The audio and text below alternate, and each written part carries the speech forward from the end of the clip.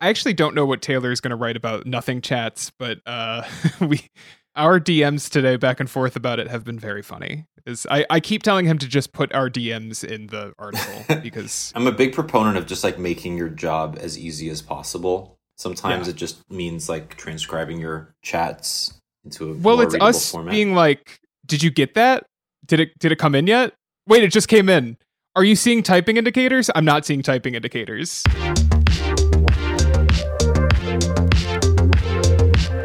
Hello and welcome to the Android Police podcast. My name is Daniel Bader. This week on the show, it is all about iMessage. This week has been full of iMessage drama. It's coming fast and heavy and all the euphemisms you can come up with.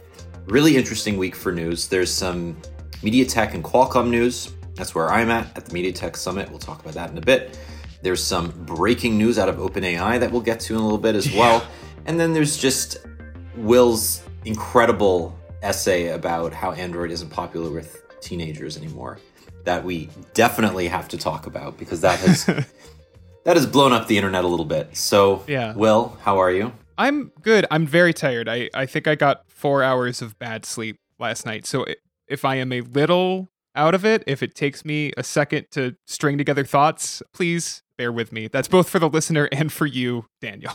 Well, I know from experience that these shows tend to be the better shows that we produce. When I'm exhausted, yeah, it's true. When one of us is extremely loopy, it ends up being more entertaining for the people listening. So just full disclosure, we were probably not going to record an episode this week. I have something that I recorded here at the summit. We were going to string that together with parts of last week's episode that Jules kept out because it just wasn't super relevant to the topics that we were talking about. But Jules, being the producer extraordinaire that he is, had the foresight to think about this week's show. But then all this news, we needed to record. So here we are. Yeah, and we're going to air that next week because there's just too much news this week. I genuinely do not understand why every company decided to use the week before Thanksgiving to announce like major changes to what was happening with their platforms. It would be like every 3 hours there's like another story where you're like, wait, what is happening? Like it's still going. Like today, Friday, at just shy of 5 p.m. Eastern, it is still being like, wait, what is going on in tech currently? I don't know. Yeah. It's ridiculous. Yeah, it's messy. I think the least messy stuff is what we should start with. Yeah. So let's just get the sort of chip news out of the way. So, I mean, this isn't really that interesting anymore because I'm of two minds about this all, right? Like, from my perspective, the semiconductor industry is probably one of the most interesting and dynamic businesses in the world, right? Like, when you think about Qualcomm and you think about MediaTek and you think about Intel and NVIDIA and all these companies making chips for smartphones and IoT and cars and like PCs, like it's incredible that we are in such a competitive environment. And yet talking about these things is the equivalent of talking about drying paint. It is not fun because speeds and feeds don't translate into quality entertainment. First of all, that's always been the case. And the second part of this is we've just reached such a level of performance that the difference between the Snapdragon 8 Gen 3 and the Dimensity 9300 is very small. And I think that's true across the board. One thing I will say here that I think is interesting and sort of indicative of the conversations that we've had about our own podcast and our own channel is that mobile is no longer the primary topic of conversation at any of these semiconductor conferences. So obviously, Qualcomm, they talked about the 8 Gen 3. Fine. Here, they talked about the Dimensity 9300. Great. But the vast majority of this week's panel sessions have not been about mobile. They've been about fixed broadband. They've been about auto. They've been about AI and like just how everything is converging on AI. They're talking about partnerships, which is so fascinating to me because MediaTek is a company that has shied away from making a big name for itself, right? It's one of those companies that slowly but surely has been creeping up towards becoming a really dynamic competitor with Qualcomm, but it's been doing so in Qualcomm's shadow. And I think this year, the company acknowledged that it will never come out of Qualcomm's shadow if it tries to focus on mobile, because Qualcomm owns the conversation, owns the patents, owns the biggest markets in mobile. Even though MediaTek has more market share in mobile than Qualcomm in a bunch of big markets, including India, it's just not a brand name in a lot of places. So, and that's one thing. But the other thing too is like, who cares what chip is in your phone anymore, or in your tablet, or in your smartwatch, or in your thing? Like, I think it's only meaningful if the chip is demonstrably bad. Like the thing that was in the Pixel Watch that made it like a shitty smartwatch, that was fixed in the second gen. But the fact that Apple never talks about how much faster the S9 is than the S8 is just true of a lot of things. And like even some of the performance conversations around like M3 and M3 Max, those kind of dissipated pretty quickly. And I will say all that to sort of preface the conversation around Qualcomm's announcement this week, which is the Snapdragon 7 Gen 3 is basically the Goldilocks of mid-range smartphone chipsets. It will be in a bunch of phones. But what was really interesting is that like this is just a slightly better version than what was previously announced. Now, there wasn't a Snapdragon 7 Gen 2. Yeah, there was a correct? 7 Plus Gen 2. This is a 7 Gen 3.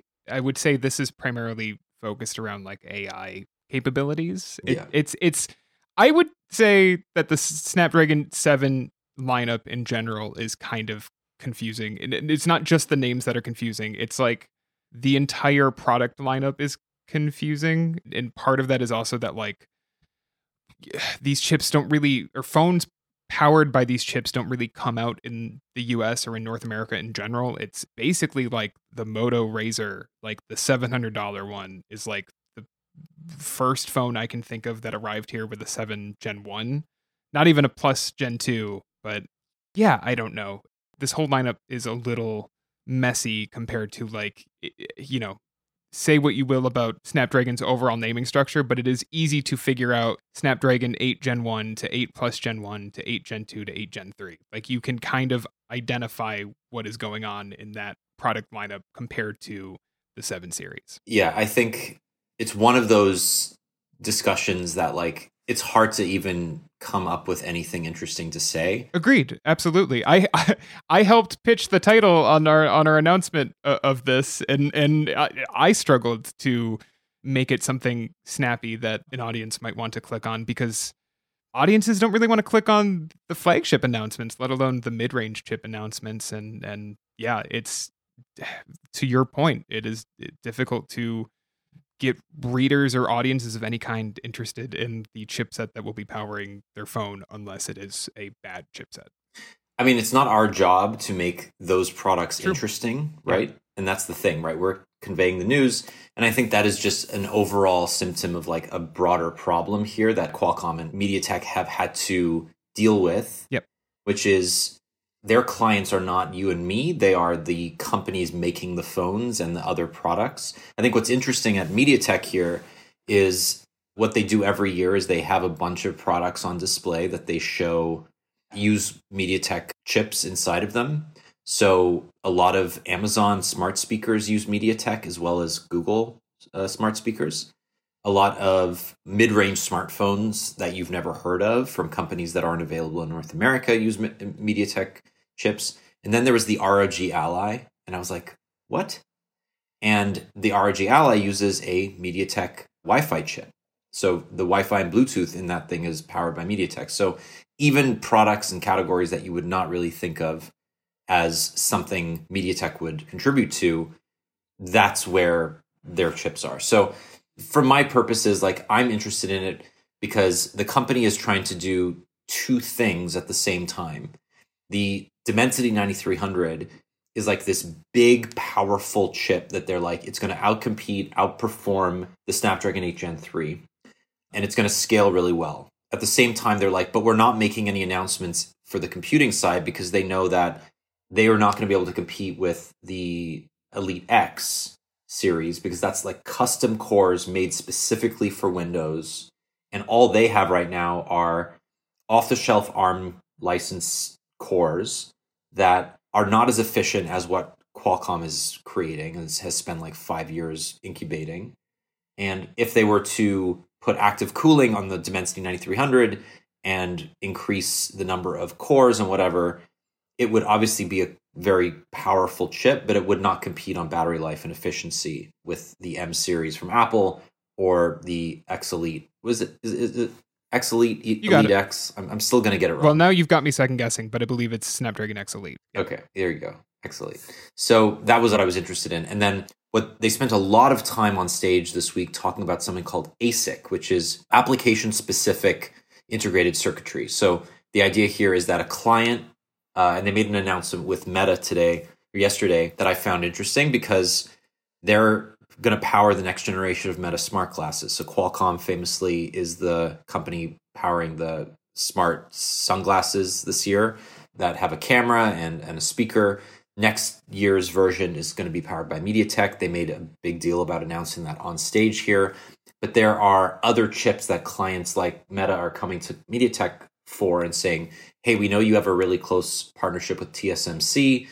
A lot of companies have really close partnerships with TSMC. So that's not like a huge unique thing about MediaTek. But anyway, they also have the capability of like making these custom bespoke application specific chips for these clients at costs that Qualcomm would not give them. So that's where I think the differentiating factors are here.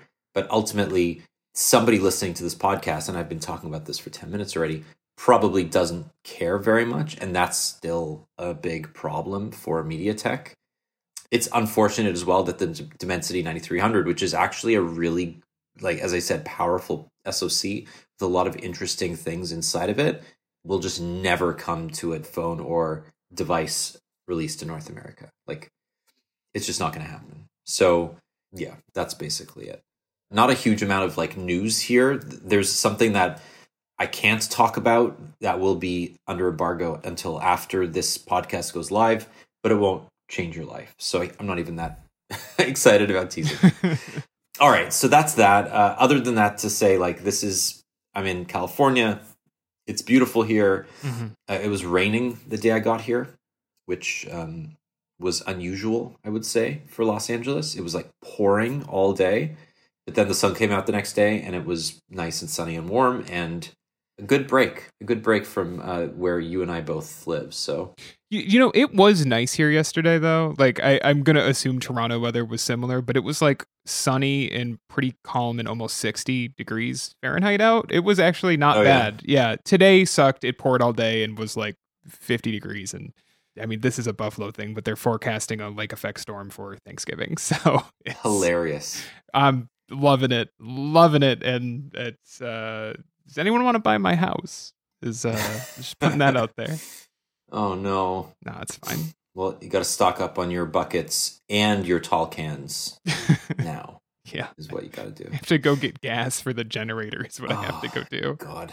All right. There's a lot of other news to talk about this week. So Nothing, as it is wont to do, just came out of the blue on Tuesday to announce the fact that they are bringing iMessage to Android. And they're doing this in an app available for Nothing Phone 2 users exclusively called Nothing Chats. And as we are recording, it is available today on Friday. Hey, Will from the future cutting in here to say that Saturday morning, Nothing took Nothing Chats down from the Play Store after it was discovered by 9to5 Google and a couple other sites that the app was storing messages in plain text, and basically anyone with a little bit of work could go read messages and view any media shared within the app. So very bad situation there. Nothing says it's working on fixing those quote unquote bugs. That is one way to describe leaking messages, leaking data from your users.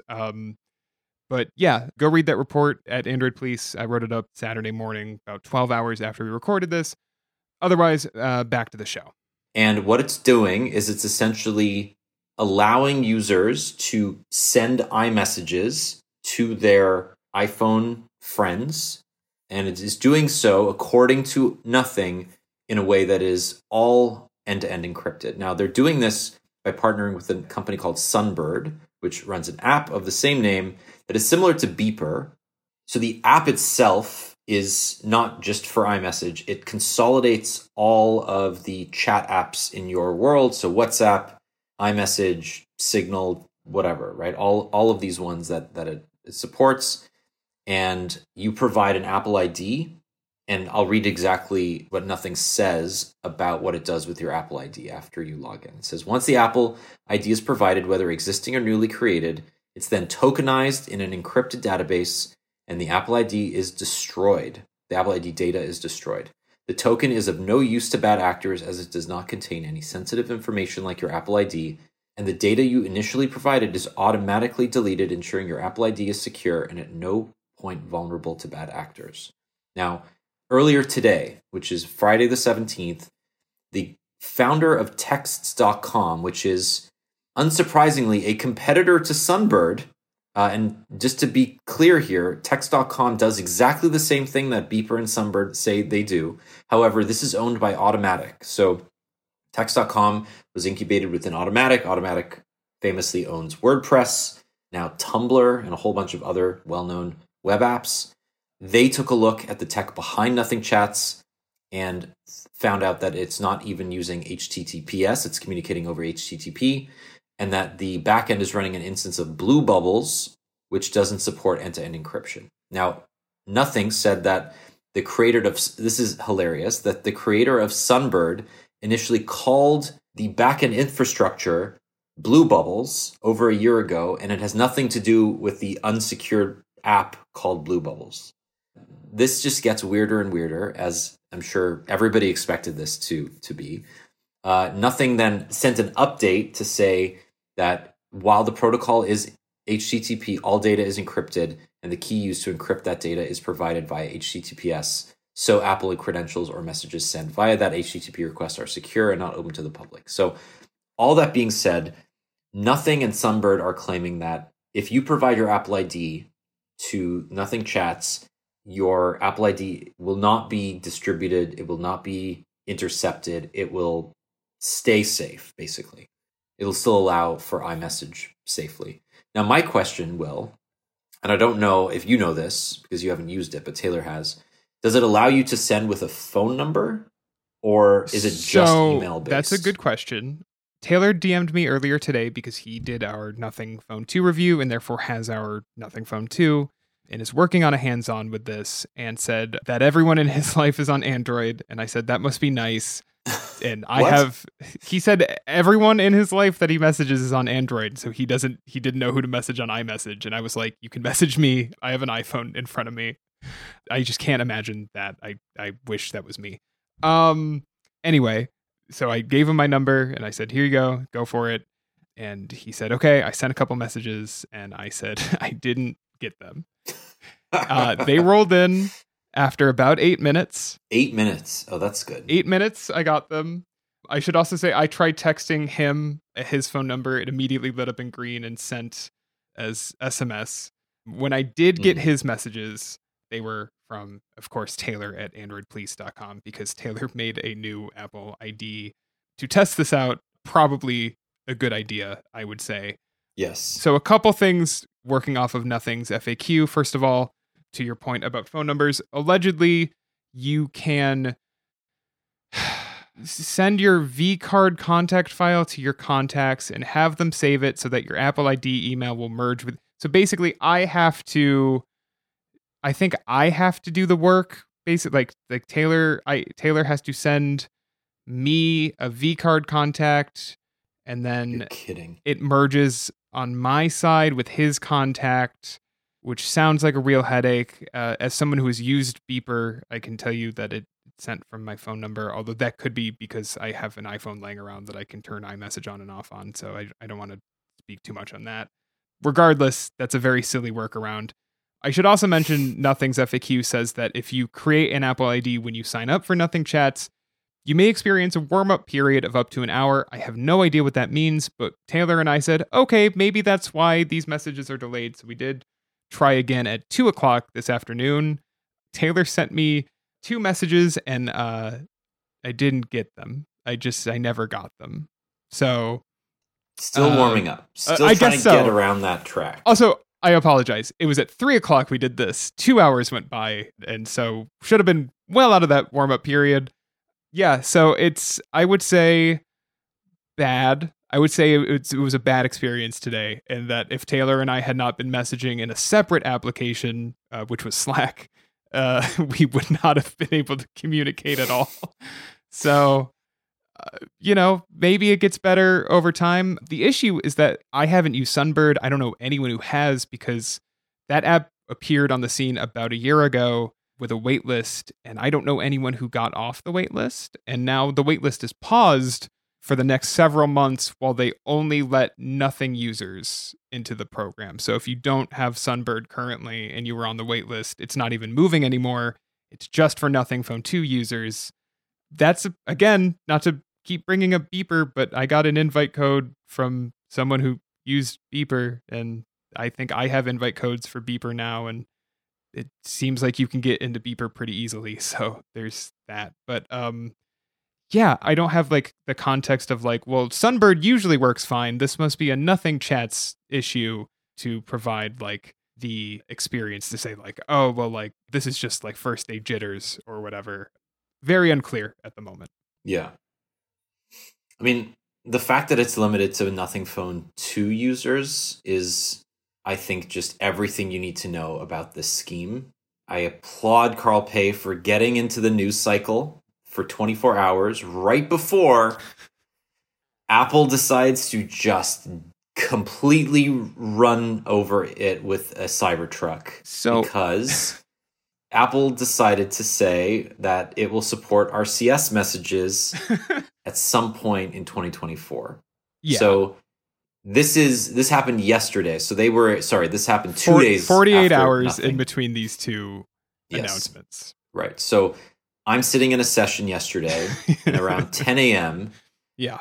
I start seeing like a little like a flitter of activity nearby me. Like everybody picks up their phone and starts like, just doing more things than they were doing a second before. I was like, oh, that's interesting. And then Rich Woods, the editor-in-chief of XDA, who's in the same room as me, texts me. He goes, it's so funny when everybody gets the same DM at the same time. And I'm like, what are you talking about? And I pick up my phone and I see just this like barrage of messages from my various Slack and Telegram groups. Yeah. Being like, holy shit, it's happening. Oh my God, what's going on? And then like I start reading, and Apple had briefed a bunch of publications, 9to5Mac, TechRadar, all. It's funny because it wasn't like they briefed Android related publications. This was very much an Apple and an iPhone. It wasn't even briefing. Like The Verge wasn't briefed, which really surprised me. It was like kind of more Apple specific, or TechRadar is not Apple specific necessarily, but certainly 9to5Mac. I would love to know how they chose who to brief behind the scenes, because some sites had this right at 1 p.m. Eastern as an embargo. And then there were the other sites like us, like even like The Verge, that were like 108 breaking, developing. Apple is announcing RCS, more to come. Yeah.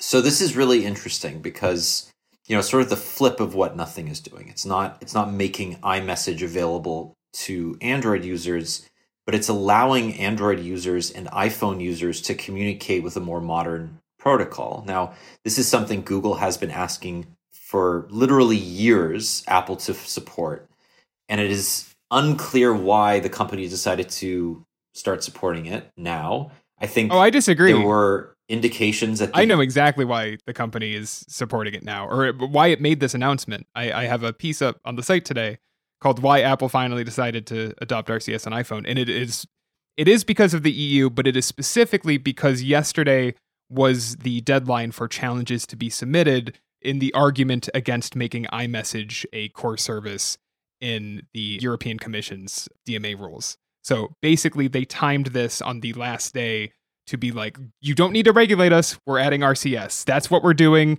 You don't need to make us interoperable with WhatsApp or any other service. We're doing RCS. Yeah. You guys happy? Yeah. And it was funny to watch Nothing and kind of specifically Carl Pei try to play this up as a response to Nothing chats on Twitter. Which, like, absolutely no disrespect to anyone at Nothing. Frankly, my guess would have been a response from Apple on Nothing chats would have been some kind of legal fight, perhaps, or anything to kind of try to be like, you're not using our service correctly, whatever, if they were going to respond at all. Nothing did not play into this. Like, this was timed to the EU. This is all about, Google sent, we talked about it. I think it was in the part of the show last week that got released, but we talked about Google sending a letter along with a bunch of carriers about how iMessage should be a core service. And this is 100% about Apple arguing its case for the EU, basically. Right. So just to be clear what we're talking about here. So the DMA is a Digital Markets Act is a piece of legislation that is working its way through the EU Court of Justice and the EU Regulatory Board. It supposes that there are 6 major players, 6 or 7, so far. Apple being one of them. Yep. Alphabet, Meta, ByteDance, Amazon, and a couple of others. And they are basically the gatekeepers for the internet, for lack of a better term. And this interoperability that has been sort of floated as an idea would force iMessage to work more or less on the same protocol, or at least have some sort of way of communicating directly with other services deemed to be gatekeepers or deemed to be essential services like WhatsApp. So what's interesting about this is you're absolutely right. Not only did Apple file a petition contesting the regulations that the EU are putting forth, but they are saying we're proactively taking measures to make Android users more comfortable, I guess, communicating with Apple users by integrating RCS. However, in the hours after the announcement, Apple confirmed that nothing is really going to change from a perception perspective because RCS messages will still be green. And to your point, and the point that you brought up in your excellent piece around how Apple is still the kingmaker for US and for teenagers around the world, but in particular for US teenagers, nobody knows what RCS is. And this is mainly an issue for Android users to get a better experience talking to individuals and groups on the iPhone. So this is a brilliant move by Apple because Apple still retains the power here. The power dynamic is still in Apple's favor. I agree. And it placates Google because Google gets to say, we finally have a, quote, messaging service that is interoperable and built into the OS the way that iMessage is. So there are a few caveats. I'd like you to go over them. One of which is that right now, the current universal profile spec for RCS does not support end-to-end encryption. Yeah. And that's a big one. So walk us through that. If you are using RCS on Android right now, it is encrypted. That is a Google addition, an overlay basically to the RCS universal standard. Like, that is not part of the protocol as it exists today. Apple has come out and said they will not be using Google's end-to-end encryption standard. So essentially, although Apple says that it will be working with the GSMA to make RCS a more private protocol, that's probably part of the reason that this isn't launching like next month in an iOS 17 point whatever. 17? Are we in 17? I actually don't even know anymore. You're in 17, yeah. Like, we're probably looking at this as an iOS 18 or 18.1 update next year, right? Yeah. So I think that's part of it, and we'll see how that works. That's also kind of their excuse for keeping green bubbles, is that they're saying that when your bubbles are blue, that's when you know that you are using the most private, secure platform around, which is, of course, iMessage. And if your bubbles are green, you should be careful because you never know what those Android users are doing. It's brilliant from Apple. Like, if I'm taking Apple's perspective here, keeping the green bubbles around while building an RCS is like the most obvious decision in the world because green bubbles already have such a stigma around them, just like as a poor experience on iOS specifically.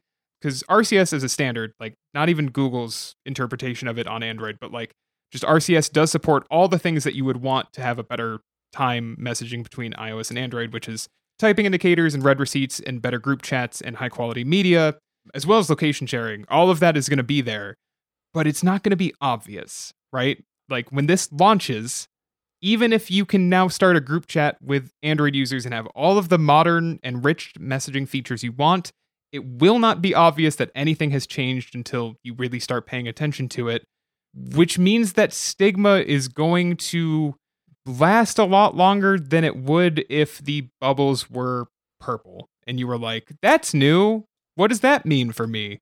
It's brilliant from Apple's side.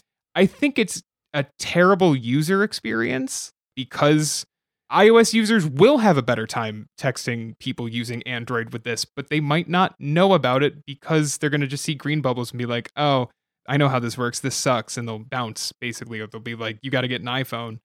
But from Apple's perspective, I got to hand it to them. It's the right way to get a win out of being forced to try to avoid stricter regulation around this stuff. Yeah, I mean, it's hard to say, like, whether we're overthinking this. We might be, to the end user, if a green bubble comes with read receipts and you end up sending an MMS that happens to be not an MMS, but an IP-based photo that's full resolution, like it'll just be a natural progression. And the fact is that millions of people running Android will still only be able to send SMS messages to iPhones anyway, because not every single handset supports RCS. And I think there will need to be some reconfiguration on the Google side, right? Because as you said, Apple's not going to support this until it supports end-to-end encryption. So they are working with the GSMA to integrate that into the spec, which would force Google to have to redo its overlay because the universal profile is the baseline for this. And then Google has been adding to it. First, it supported single pair end-to-end encryption and then group end-to-end encryption. And if your chat is encrypted, you get a particular type of kind of send and read receipt, like it looks different. It's also weird that the Samsung Messages experience is different than the Google Messages experience, even though Samsung Messages uses Google's overlay itself. And in some regions, Samsung actually uses a reskinned version of Google Messages, except for the US, which is bizarre. So in Canada, if I buy a Samsung phone, I'm using Google Messages as my default messaging client, but it looks like Samsung Messages. Whereas I think in the US, if I'm not mistaken, it's actually a separate app. Yes, it is. So that whole thing needs to get fixed. Right? And like, yes, most phones, most Android phones that you buy today, except for Samsung in the US, which is admittedly a big part of that market, uses Google Messages. So Google won from that perspective, right? It fought Verizon, it fought AT&T, it fought T-Mobile, it fought all of the competitors out there. It made a deal with Samsung. It won. Google Messages is the client. However, Google Messages, when it sends an RCS message, guess what color it is? It's blue. It's blue. Right?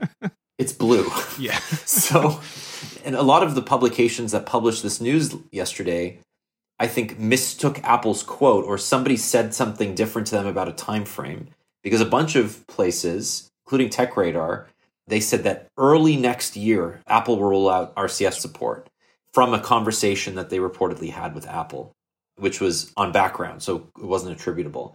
Then Apple did release an on-the-record statement saying later next year, Apple will support RCS. But I am 100% on board with you. I think they will not release it until the GSMA has updated the spec and Apple has released iOS 18, which is at the earliest September of next year. As much as it worked for the time, I think Google probably should have tried to work with the GSMA earlier than this to get encryption as the standard, rather than just being like, well, we did the rest of this ourselves, we'll do this too, because this does kind of put them on their back foot a little bit, and I think that's a mistake. The good news is that, I mean, we've seen evidence that Google has no issue really pushing ahead on advertising RCS as a standard, because we've watched their Get the Message campaign for a year now, and it's not just limited to the internet. I've seen their Get the Message ads in New York City. Like, this is a real thing that they've like spent money on trying to spread the message, right? And it didn't work. And I don't think Apple's decision has anything to do with their PR campaign. But nevertheless, they now have a year to basically claim a victory that they didn't earn and try to get the word out on Apple's behalf that in iOS 18 or whenever it launches, green bubbles are going to be very different than they were a year ago. And I think they'll do that. And they should do that. I think it would be dumb to not essentially fill in, because Apple is not going to talk about this at all in their ads. Like, they do not care if you know that the iPhone supports RCS in a year or whatever. In fact, they'd probably rather you not know. And I think Google is going to step up to the plate there and be like, no. Like, to be clear, our phones and your phones, now they work a lot better than they used to. And those green bubbles, just get used to that color because we're coming. I have no idea what that'll do to public perception of green bubbles and of cross-platform messaging, but like, I can see this coming and they're stupid if they don't do it. I mean, I'm going to even predict something completely out there. Google and Apple are going to team up for a marketing campaign around RCS. You think Apple wants to talk about it? I think Google wants Apple to talk about this a lot. And okay. I think what's come out of the Google monopoly trial around how much they pay Apple every year for access to the iPhone, I think that there is a tacit understanding between the two companies that they need each other. And I think as Apple gets more scrutiny in the EU, I mean, we've already seen physical evidence of this with the USB-C port in the iPhone 15s. That would not have happened had the EU not pushed ahead with its legislation. And we're now 2 months into this change, and the world has not ended. People have had to buy new USB-C cords or whatever. Families have not broken up because one person's still using an older phone, I think. Can I tell you, when Maddie and I went to Maui for the Snapdragon Summit, she referred to USB-C as the normal USB port. And I was like, oh my God, I did it. I'm so proud of you. I've like brainwashed you into thinking USB-A is the weird one. USB-C is the normal port now. Like, it's got that old one. Oh, I agree. But like, we're way too into our niche to like know what normal people think anymore. I was like, oh man, we're here. We made it. USB-C is just this is the thing now. Tell that to every single plane that I'm on. We were on a plane when she said it. Like that is what we were talking about. They've not gotten the they don't have the budget to upgrade those USB-A ports yet. They do not.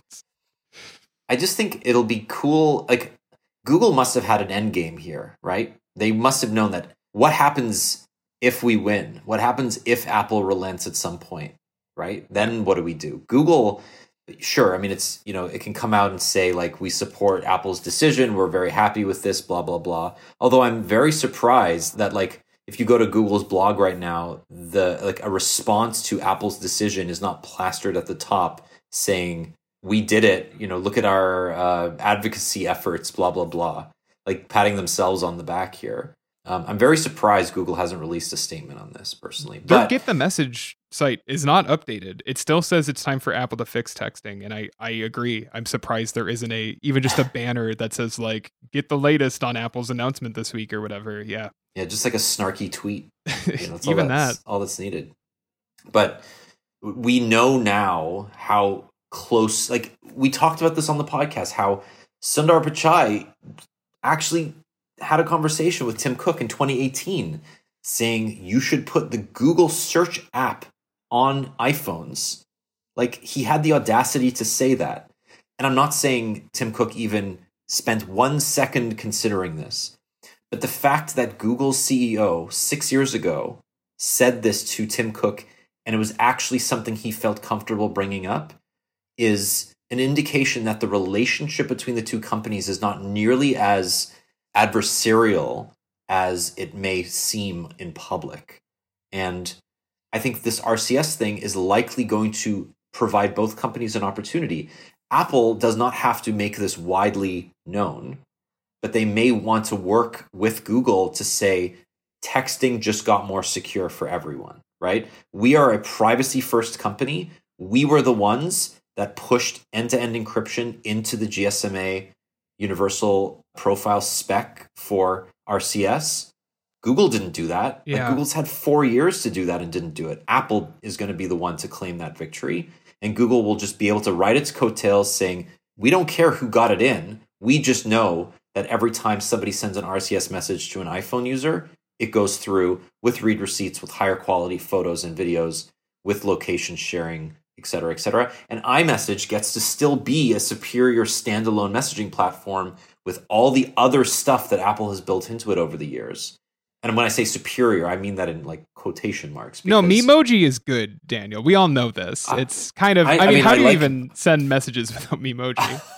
I have a 5-year-old, so Memoji is life. It's cute. Like, I messed around with it when it came out, and then I set it aside, and I was like, all right, back to just texting normally. Back to taps on the Apple Watch. That's what we really need to use to communicate. It's like tapping each other heartbeats to know that we love each other and are thinking about each other. Like, we should bring that 2015 up more. Was a simpler time. God, that anniversary is coming up. We should just dig into all the stuff that first gen Apple Watch had that Apple pretends it never launched. An $18,000 or $20,000 18 karat gold version is exactly what we need. We should find one on eBay for, how much would it be now? Would it actually have increased in price? Do you think it would go up or down? Yeah, that's I'm curious. Do you think it went up or down? Is it pegged to the price of gold? Because if that's the case, it's definitely like twice the price as it was in 2015. It's probably a stupid amount of money. It's probably like doesn't even work. It doesn't work, and it costs my salary. Like, I would have to drop my entire salary on it. Yeah, not something we want to invest in right now. Anyway, so yeah, that's my like that's my what's it called? Theory? Yes. Sure. We'll go with that. Yeah, I don't know. I need my afternoon coffee. I kind of agree with you. Like you've kind of lured me over into thinking they'll talk about the security aspect of it. That they'll be like, we were the ones that got this done. I hadn't thought about it that way, but I agree. I still think they'll never mention it in their advertising specifically. No. Like, or they may veil it. Yes, exactly. Like messaging more secure than ever. Leave it at that. Exactly. But like iMessages just got more secure, and then you'll be like, how? And Apple will just never explain it. They'll be like, don't worry about it. Just keep sending those blue bubbles. Keep convincing all of your younger friends to buy iPhones. My favorite thing will be as if Apple like makes RCS messages just a slightly darker green, and that will just be the only indicator. Like, you'll need like a magnifying glass to try to tell the two apart. But some designer will be like, no, this is hash 3784964, not 363. And I'm like, oh, okay, yeah. The design community will totally understand. I linked it at the bottom of my why did Apple choose now to adopt RCS piece, that it's a piece from 2018 that I've never stopped thinking about, which is that the green bubbles on iOS violate Apple's own accessibility guidelines because the contrast ratio is like way off where it's supposed to be. And they do that on purpose. White on green. That's bad. They do it on purpose to make it and like the blue one is also not accurate, but like it's obviously much easier on the eyes. They do it on purpose to make it hard to read. I remember this piece. Yeah, it has stuck with me for 5 years because it's kind of the same with the security stuff. For all of, I'm sure Apple would love to call itself an accessibility focused company, but like, the ratio on these colors, the contrast ratio is bad. I mean, it doesn't pass their own guidelines. I don't know how else to put it other than that. So fix it. So go to the article that's in the show notes and then go down to the bottom. Actually, we'll just put the article. Just link it. It's from Kevin Voller. It's on Medium. It'll be there. It's a really quick read if you don't remember it. It still matters today. And God, Apple, just make it so that people can change the colors of the bubbles or whatever. Who cares? Or add purple. Everyone seems to agree RCS bubbles should be purple. Every piece I read that speculated before they said it would be green, including mine, said purple. And I don't know why we all agreed that it should be purple, but it seems to be a hive mind thing. So just do it. Make it purple. I like that. I mean, it's funny.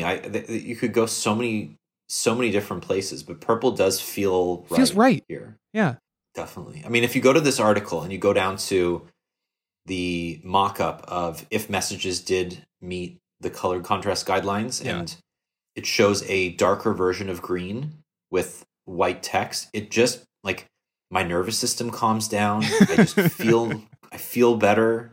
My headache goes away. I lose weight. It's literally my hair grows back. It's the meme of society if Apple just did the green color correctly.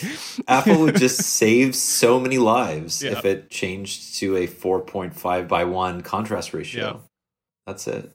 If the iPhone was a 4.5:1 aspect ratio, that would be even better. That would just be a really long thin stick, then things would just truly make sense. All right, let's talk about that piece you wrote, because this kind of exploded a little bit this week. So you wrote about how Android is not doing great with the youth. And like, this is a topic we brought up on the podcast before. It's been a topic we've lingered on because I think it's relevant not just to everybody reading this, but just the smartphone market in general. How Android is the most popular platform in the world. Nobody's disputing that, right? But in developed markets, in places like North America, in Western Europe, increasingly the iPhone is the status symbol that teenagers care about. And you have the stats to prove it. And it's just a really interesting glimpse into how I think Android lost its, if it ever had it, I guess, but it really just lost its sort of cultural cachet as the iPhone and the iOS ecosystem has become more entrenched in North American culture. So walk us through your kind of hypothesis. Yeah, so this came out about a month ago that investment firm Piper Sandler does a biannual study of teenagers. It was it's over 9,000! What, 9,000?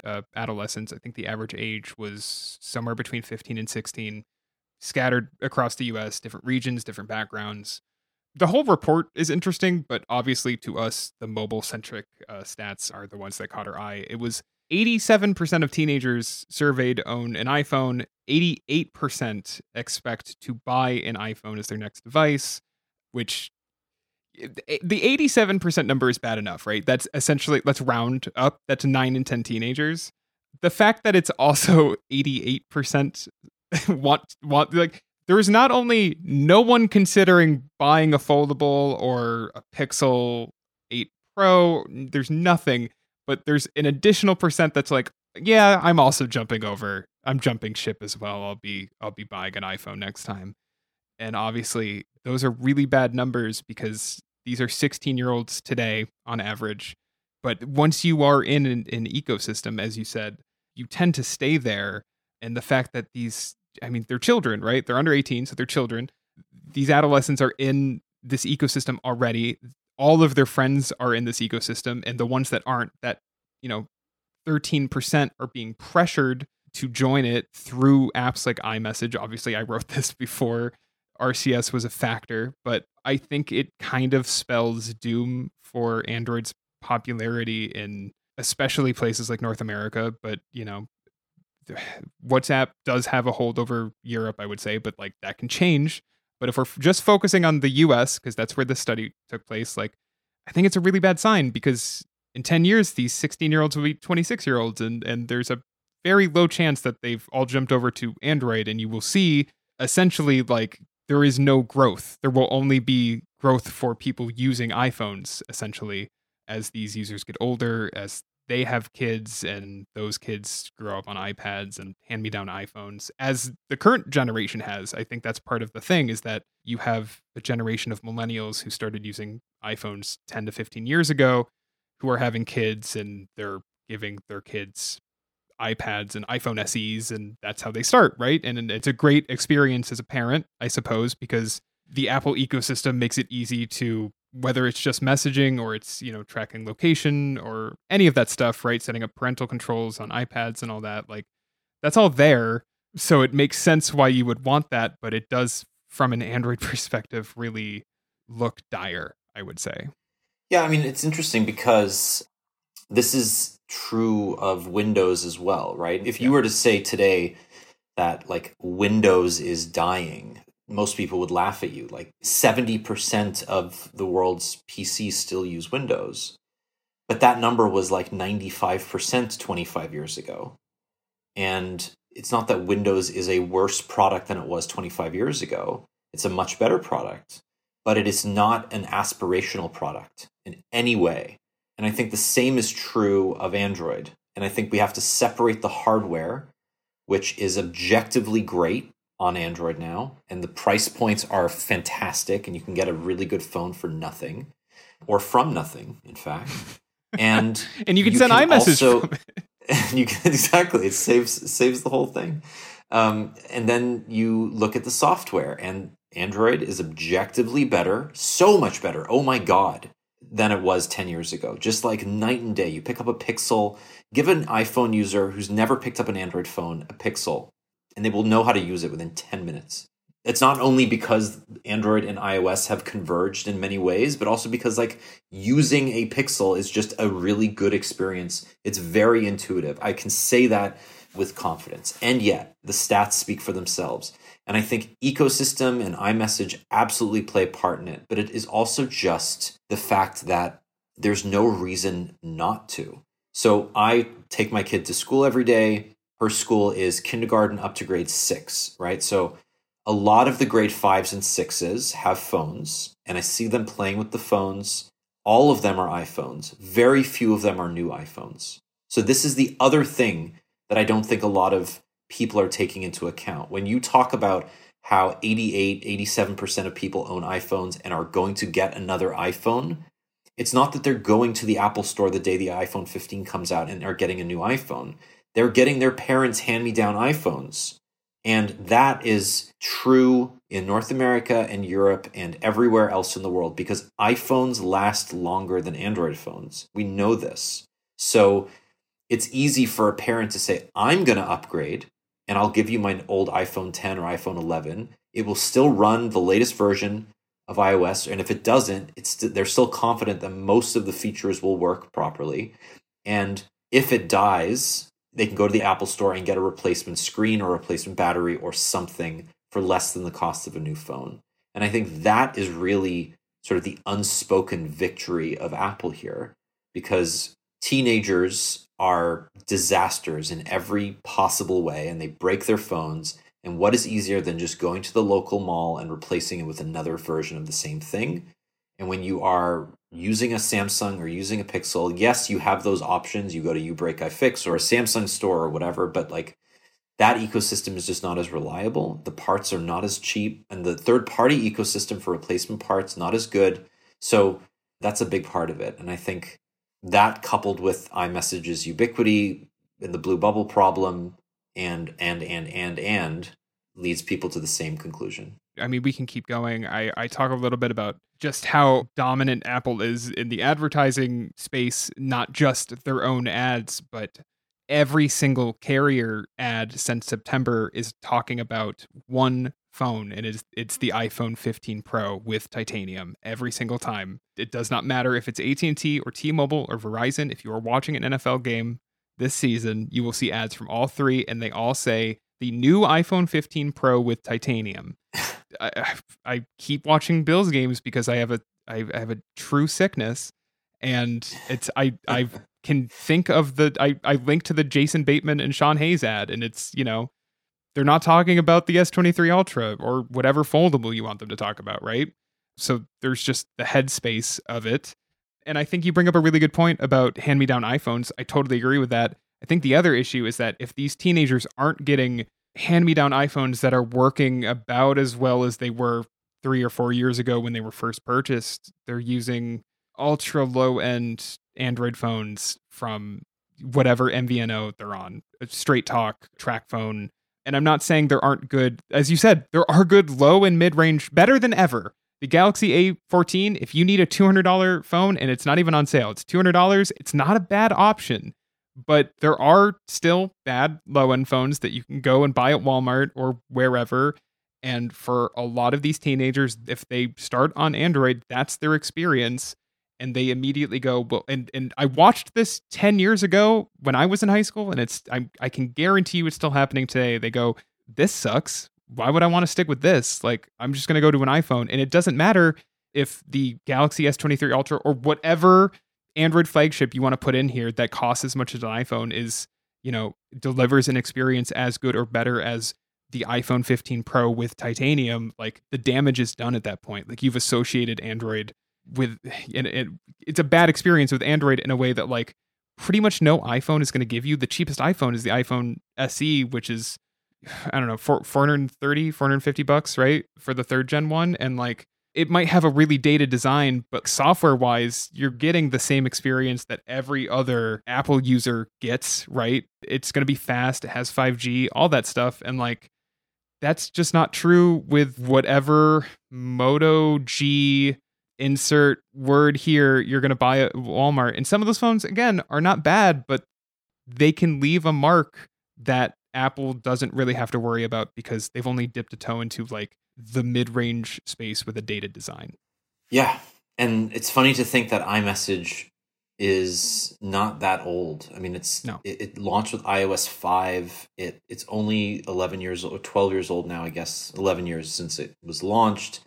Its ubiquity is really a North American phenomenon, and yet we know that it maintains its place in this as like an outsized culturally important feature, right? I mean, when you have Drake, like there are Drake lyrics about blue bubbles, right? Or green bubbles. Yeah, it's like it's a thing everyone knows. It is not a tech exclusive thing. Everyone knows what you're talking about when you bring this stuff up. The second you say RCS, they might like hear nothing but static coming out of your mouth. But until then, they know the difference between a blue bubble experience and a green bubble experience. No doubt. Tesco green is a little different, don't it? No, you missed the days when I was gripping on it. No, you're in a... We'll run through a couple more small things. Sam Altman, the CEO of OpenAI, co-founder, just today got booted from his own company. The board of directors said that he was not candid in his communication. We don't really know what that means, but after a, quote, deliberative review process, he's been fired. This was the guy that was on stage literally last week announcing all these new features, including GPT-4 Turbo. I have not been able to use ChatGPT all week because the website is burning. Like, it is so popular. It is more popular now than it has ever been. They have a wait list to sign up for GPT-4 because there are too many people using it. Like, just bananas. And in the midst of all of this, Sam has been fired. He tweeted at an hour and 15 minutes ago, "I loved my time at OpenAI. It was transformative for me personally and hopefully the world a little bit. Most of all, I loved working with such talented people. We'll have more to say about what's next later." And then salute emoji, which is my favorite emoji. My favorite emoji. I love it. I cannot. Anyway, it is, and I'm sorry. I know this is an Android podcast. Only Apple has gotten this emoji right. It should be. I like the half cut off one with the full hand. That is the one that everyone should be using. Google, redesign yours. Samsung, redesign yours. That's the correct. All right, I'm Emojipedia-ing right now, and I have to know what this looks like on Android. No, not Vulcan salute. What's it called? Saluting face. Oh, saluting face. Yeah. Okay, here we go. I love that that's the default. All right, let's take a look here. You know what it is? It's the straight mouth. It makes the emoji look so much more serious than Google or Samsung. Microsoft's is straight up like smiling. Google sucks. Yeah, they all suck. Samsung the only good one is Apple. Even worse. Yeah, the only good one is Apple. Yeah, Apple's is good. Okay, I want you to stop what you're doing. I want you to put in headphones if you're using your phone. Go to emojipedia.com or org and go to saluting face and just like look at these emoji. Like WhatsApp is good. Twitter, yeah. I mean, who knows why Twitter has its own emoji set? Twitter's is terrible, but they're all of Twitter's are terrible. It looks like a hand is petting this emoji in Twitter's. That's true. The hand looks so realistic, and the face just looks like a cartoon. Huawei's and what is going on with Facebook's? I cannot understand what's going on with that. Facebook is wiping the sweat from its brow. Huawei looks like you gave that Apple's emoji to an AI tool and said, "Make this a little different."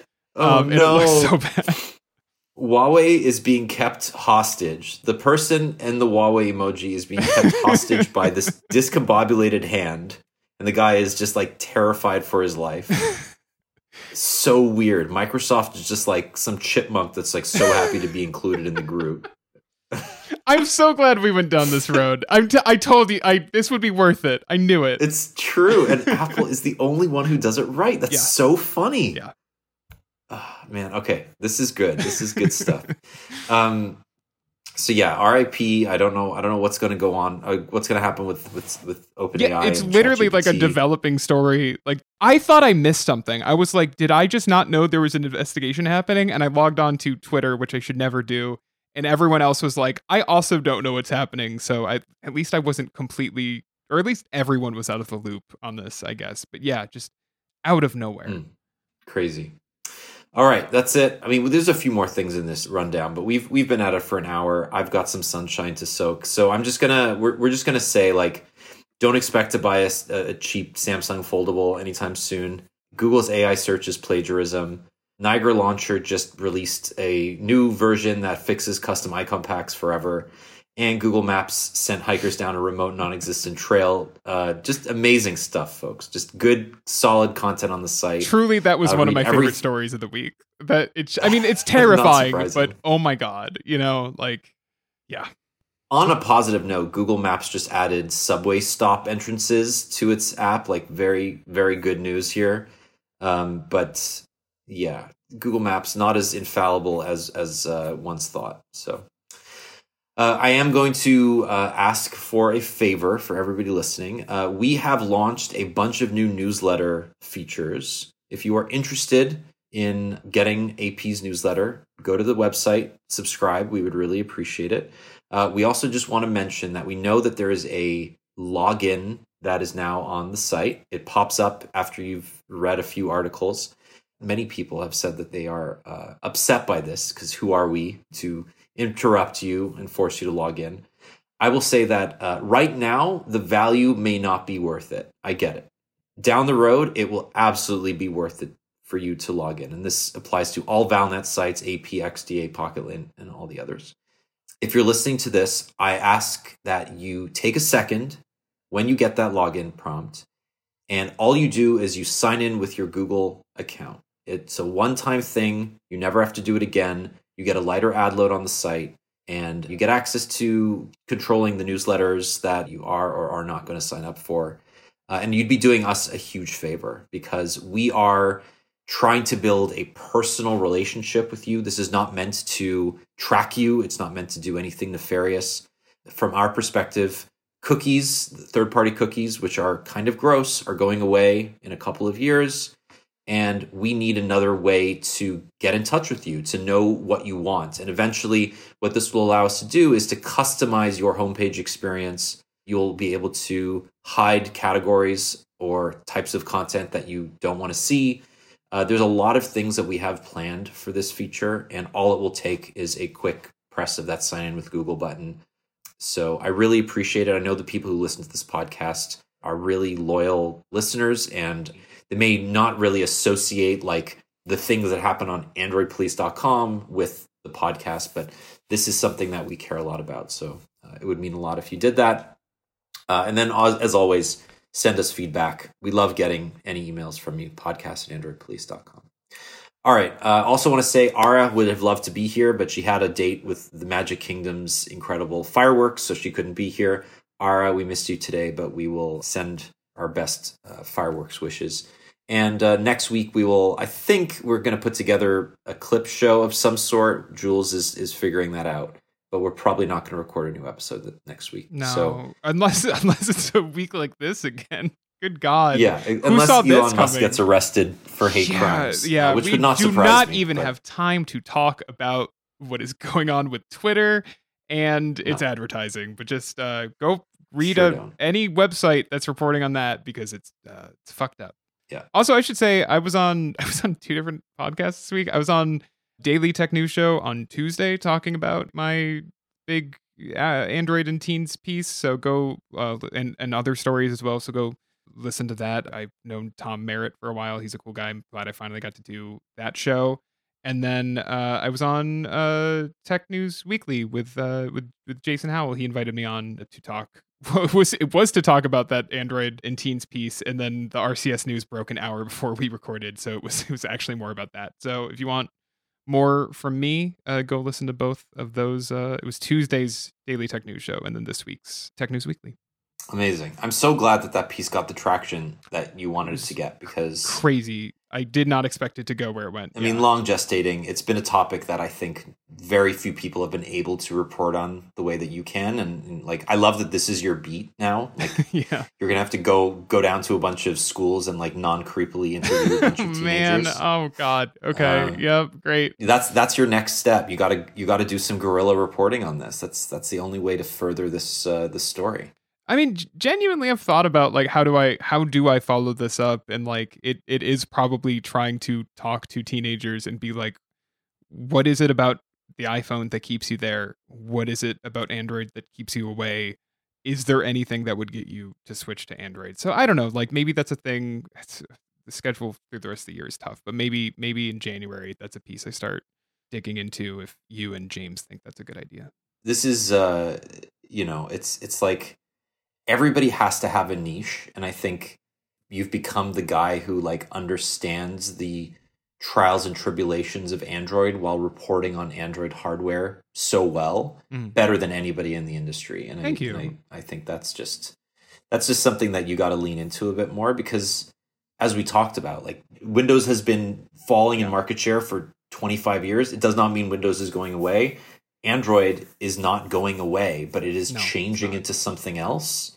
And as an Android site, we are the people who can see that first and are able to report most accurately about it. So also I just have to, because I saw this just now, there's an article or some sort of analyst email sent to subscribers of JP Morgan with a headline of Microsoft and OpenAI, Control, Altman, Delete.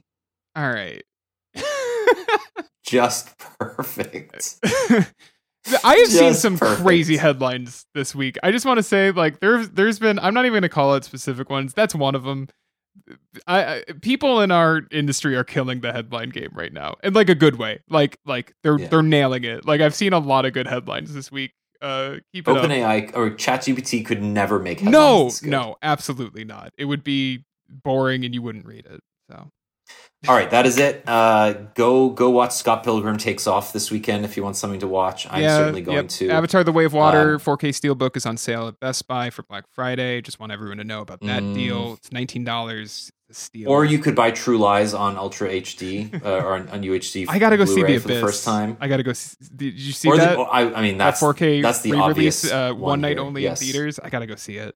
I'm not going to see it in theaters, but I will probably end up watching it again because that movie. I've never seen it. It's so hard to watch. Like you can't watch it. The I think it's on Amazon and it's like a VHS rip or maybe a Laserdisc rip. Like it's been impossible to watch. So I'm really excited. Embrace the grain. That's all I'm saying. Embrace the grain. Okay, that's it. We didn't even talk about the craziness of ordering a Steam Deck OLED. Oh, I got one. Which both of us went through. I got one. I know, but like the site went down for like 20 minutes. It did. It scared the shit out of me because I was busy doing the RCS thing because the RCS thing happened at the same time. And I was like, well, I can't. Professionally, it would be wrong for me to try to focus on the Steam Deck over this RCS piece. Also, I was getting a roof estimate done at the same time. I was talking to my roofing guy at 1 p.m. Just like Apple picked the absolute worst time to announce this. Yeah, you had a day. I had a fucking day, man. Like I had to take a loan out, a very large loan. It's not good. Anyway, we'll have Steam Deck OLED thoughts soon. I got the standard 512 one. I didn't go with the limited edition. I'm trying to save money because of the loan that I just mentioned. I also didn't get it, not because I'm trying to save money, but because Valve's web store me over and kicked me out of the cart like 8 times, and then by the time I was able to put it through, it was out of stock. Anyway, it's probably for the best, but we'll talk more about it maybe in a couple of weeks. All right, have a happy Thanksgiving. Yeah. If you are celebrating, have a fantastic Diwali. Is Diwali still on? I think it is. If not, it just ended. But if anybody's listening and wants to correct me, I'm okay with that. Hope you all have a really good week, and we'll talk to you very soon. All right, bye-bye. Bye.